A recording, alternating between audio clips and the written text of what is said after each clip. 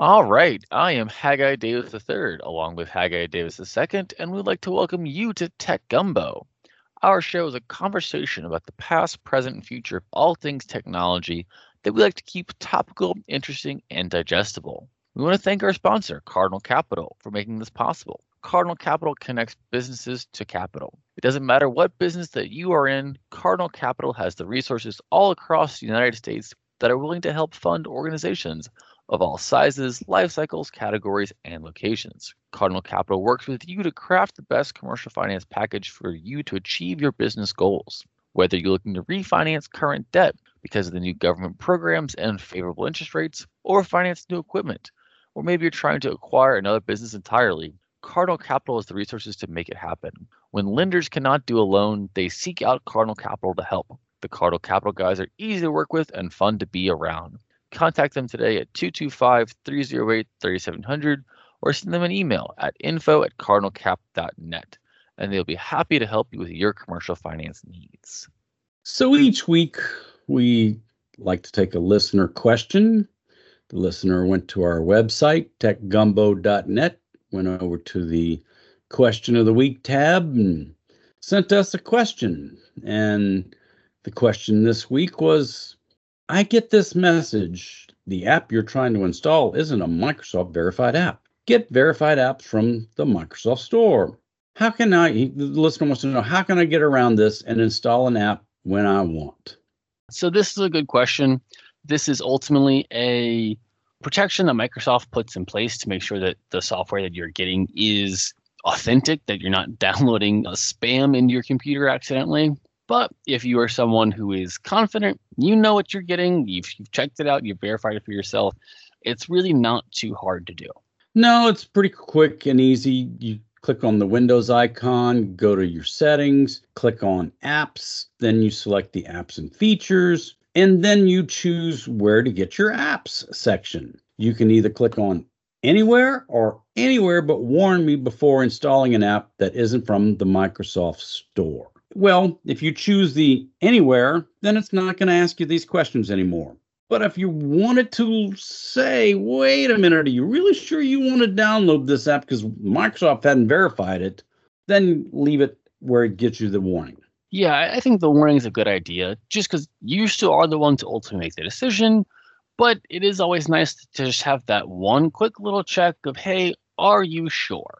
Just a little bit of cybersecurity. We're always in the business of making smarter decisions here. So that is our recommended path to take. So thank you for that question. We will be sending out the Tech Gumbo mug. If you'd like to see that Tech Gumbo mug, go to our website. Conveniently, it's techgumbo.net. And send us your question. We would love to send you that big, beautiful Tech Gumbo mug. Time to move on now to the big story, the continuing, ongoing, never-ending big story, which is all about artificial intelligence. Generative AI continues to just explode in its capabilities. And this week we are talking about OpenAI's Sora. And so using ChatGPT from OpenAI, which you send it text, it gives you text back. You've seen DALL-E from OpenAI. You give it text, it gives you pictures. This is Sora. You give it text, it gives you a video. And not just a cartoonish video. This is really, really good video. If you go to OpenAI's website and you click on this, learn more about Sora, you can see some of these videos. And by the way, this is not open to the public yet. This is completely behind the firewall. They are not letting this out into the wild because this thing is way too good. But somebody typed in, show me a picture of a woman walking through Tokyo. And there's an Asian woman walking through Tokyo, and she's just one step over another walking along. And you cannot tell that this was an AI generated. It is truly incredible, the progress that has been made. 1 year ago, AI generated video looked like a mix between a Picasso painting and an acid trip. And today, if you don't have your microscope out, if you don't have your magnifying glass looking for details, you will not find them. This is incredible how good it has gotten, and in such a short period of time. And as you said, the OpenAI website, they have the video of the woman walking through Tokyo, and there's all the screens behind her. There's water on the ground where the light is properly reflected. She is moving, and nothing about it trips those sensors in your head that says something's off. That to this point in time, you can say, something just doesn't quite feel right. Maybe it's how the person's moving. Maybe it's the light from the shadows. Maybe, you feel it before you really know it. This doesn't trip those sensors anymore. One of the reasons they are not releasing this, well, we have a presidential election coming up, and God knows how horrible that's going to get as we get closer and closer to the real full-on election cycle. But they're very much afraid of what people could and will do. There's on this OpenAI's website, some of the different videos show us the gold rush town in California in the 1800s. So you look at this video and you're thinking, wow, who had a video camera back then? If you weren't going into it with that question of thinking about what is the source of this video, you would just think that this is a real video, that it feels kind of, because it says historical footage. And so it feels kind of grainy. It feels, the coloring is a little off, and it definitely feels like an old video. But it's kind of like a drone style shot where it's just traveling through this town. It's above a creek, and you see people with horses, and then the camera pans at some point in time. And that's, if you didn't know that this was fake, you would think that this is real. And that's the thing, that one of the many, many things which concerns me here is the ways in which this is going to rewrite history. And that's, if you have a book that you're reading from and you picture it all in your head, or you watch the video is the thing that you're going to believe. People believe their eyes because that is what they see. And so if you have the video of knights fighting, whatever people see those knights doing, they're going to think is how it actually was. But again, these are not sources of knowledge. They don't actually know anything. And they're going to be wrong in a lot of ways that we just don't understand yet. Now, one of the things OpenAI is very, very concerned about, and they're trying to figure out a way that they can put watermarks on these videos that say this is an AI generated video, but yet still not totally destroy the video. Because if you just put AI generated across the bottom, well, if I'm pretty clever with the way I present my video, I can put a border and cover that. Well, if you put it all across a banner across the middle says AI generated, well, then you've destroyed the video. They're talking about maybe putting it in the metadata so that the file inside of the file itself will tell you that it's AI generated. But if you just take a screenshot of it and then you share the screenshot, well, all that data is gone. And so that's what makes this really, really difficult, is that we need some foolproof way of guaranteeing that the content that is being generated and produced will be able to be verified as synthetic. And by the way, that word synthetic, get used to it. It is coming. It is going to be everywhere. That is the word to describe the pictures or the video or the text which is created by generative AI. But there is no foolproof way to guarantee that something is synthetic or made by humans. And what do we do when we're in the world whenever we can no longer tell the difference? And does it even matter? You had the whole run up to the Super Bowl. You had the Taylor Swift images of her, being nude that were completely synthetic. And she had no way to sit there and say, hey, that's fake. That's not real. That's not me. That's not my body. But it had her face on it. And so how do you tell people that's a fake, that's not real? And how do they believe whether or not it is or not? And you have, do they believe do they want to believe is another question. That's what type of spaces is this going to fill wherever people want it to be real? I think we're very much in the space wherever you're in a create your own reality sort of world when it comes to a lot of different facts about the modern day. And so now if all of a sudden it's not just, oh, well, I think this is true. Oh, I can make a video of what it looks like. That is just going to feel even more real to people, even if they typed the prompt into the thing and they saw the computer make it in front of them. It's going to feel so much more real. And it is impossible to logic someone out of a position they did not logic their way into. And so this is going to radically change our relationship to so many different things. So we've talked in the past several weeks about the Apple Vision Pro and Meta's Oculus and all of the other virtual reality goggles. You take these VR headsets with these really, really amazing videos, and now you're transforming people into what my lifetime has just been science fiction. And now you're not going to know if it's science fiction anymore, if it's real, if you're sitting, are you in your living room or are you on the beach in Bora Bora? The idea that for most of my life, if you've seen a video, okay, other than a Harry Potter movie, you knew I saw a video that's real. Now you've got a better than 80% chance when this stuff starts coming out that it's not real. And again, if you're not in the room, if you're not seeing with your own eyes as it's actually happening, did it really happen? But I think the fascinating thing is your use of the word real. I think that our understanding of what that word means is going to change, and that we're just not ready for the shift in what is coming. And because, does it have to be quote unquote real in order for it to matter? Let's say that I have my Vision Pro on and I think I'm sitting on the beach in Bora Bora, but it's an entirely synthetic beach. That's not what the beach in Bora Bora actually look like. Well, if I've never been, I don't know the coastline is shaped differently. I don't know that there's not a tree there. I don't know what the clouds actually look like there, but does it matter?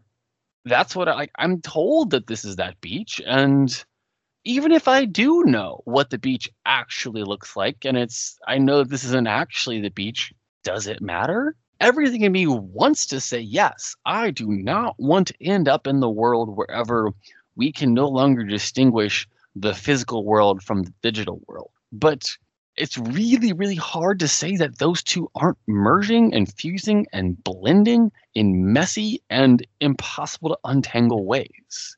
Before we get to talking about the political implications, let's take something as innocent as sports and instant replay. And the referees in an NFL football game go and they look in a little box, and what if somebody grabbed that video with this AI generated and could move that foot inbounds as opposed to out of bounds? And it is a touchdown now as opposed to not being, and that wins a Super Bowl. Is that really that far-fetched now of what we can be doing with this? Well, I think we already see alterations happening in things like this. So if you watched the Super Bowl live, Alicia Keys' performance, she hit a wrong note at one point in time.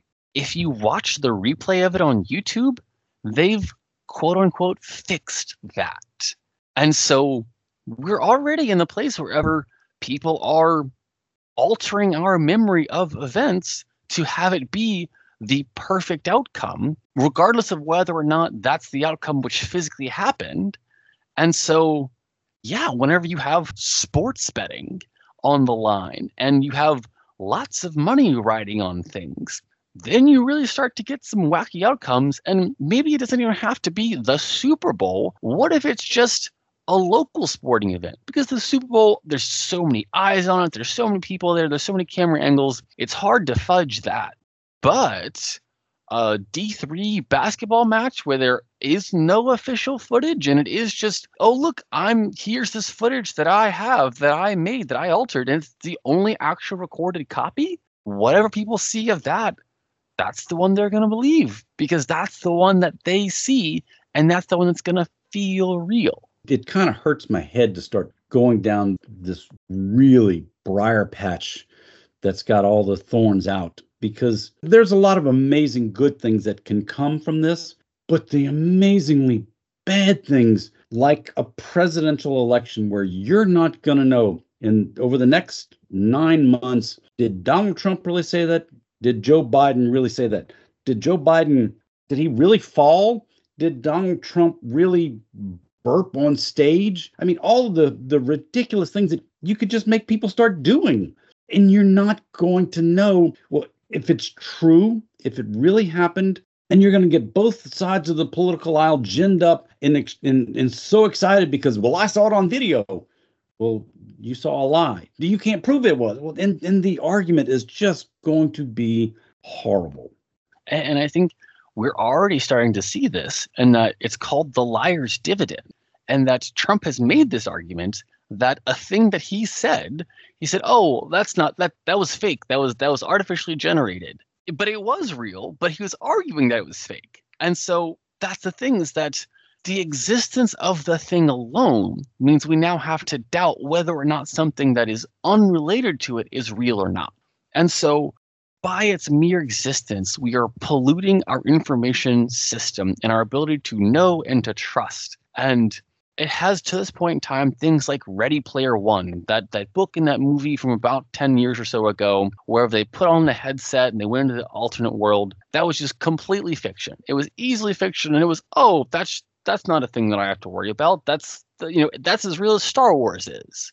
But you're closing in on it rapidly, and we have to start thinking about, how are we going to regulate these things? How do we make sure that we end up in the good outcome? How do we make sure that we're able to harness all the good things? Because these technologies could be incredibly positive. They could change the world in so many beneficial ways if we're able to steer them in the right direction. The concern is we live by rules, by laws. We have order, and when all of that goes out, because we don't know if that is really happening.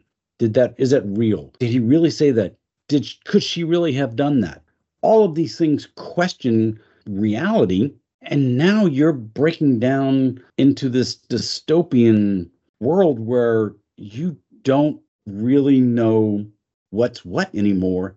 And this sounds like we're talking about a science fiction book or a movie that's really, really bad. And I get it, because this is alarming. I mean, when you see Sam Alton in an interview saying, yeah, this stuff scares me, it should scare everybody. And he's the guy creating it.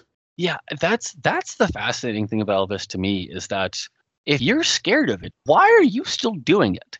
There are like 3 companies in the world that have this capability. It is OpenAI, Microsoft, and Google. And there is a very, very large step down before anyone else is capable of doing this. Why do we need to be pushing this technology forwards? Why do we need to be at this breakneck pace of all of these things happening? And for me to say that is so strange, because for most of my life, I have been a techno-optimist.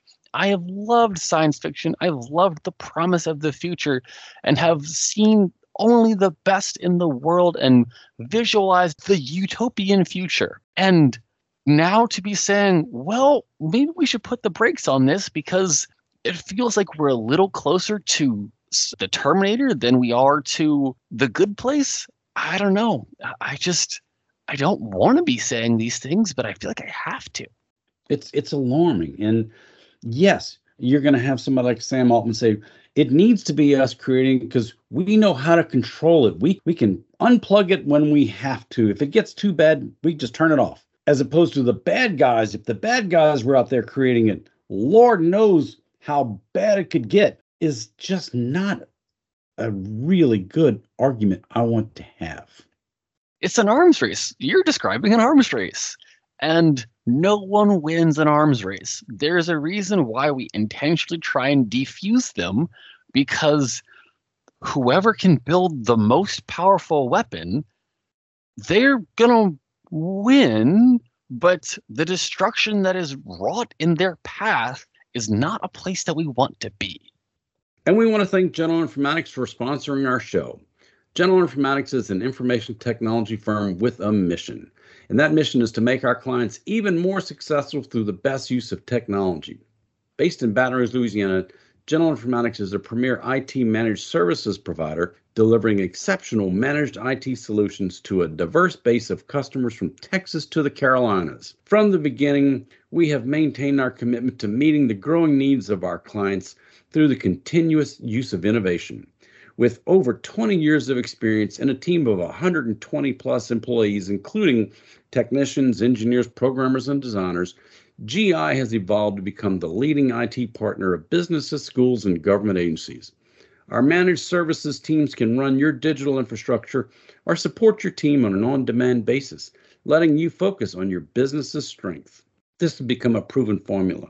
So proven that 98% of our clients continue to do business with us year after year. Whether you need new IT services, new technology, or you just have a question, visit us on the web at geninf.com. And if you enjoyed our show today, we're here on Talk 107.3 FM every Saturday at 4, and the show will rerun Sunday at 4. If you missed any part of our show, or you would like to hear any of the previous episodes, check out our podcast, which is available on most every platform, including Google Podcasts, Amazon Music, TuneIn, Stitcher, Podcast Addict, Overcast, Player FM, and more. And when you're there, be sure to subscribe so you'll be notified every time a new episode is posted. If you like our show, if you have some suggestions or want to submit a question, let us know by visiting our website, techgumbo.net. Thank you for listening to Tech Gumbo.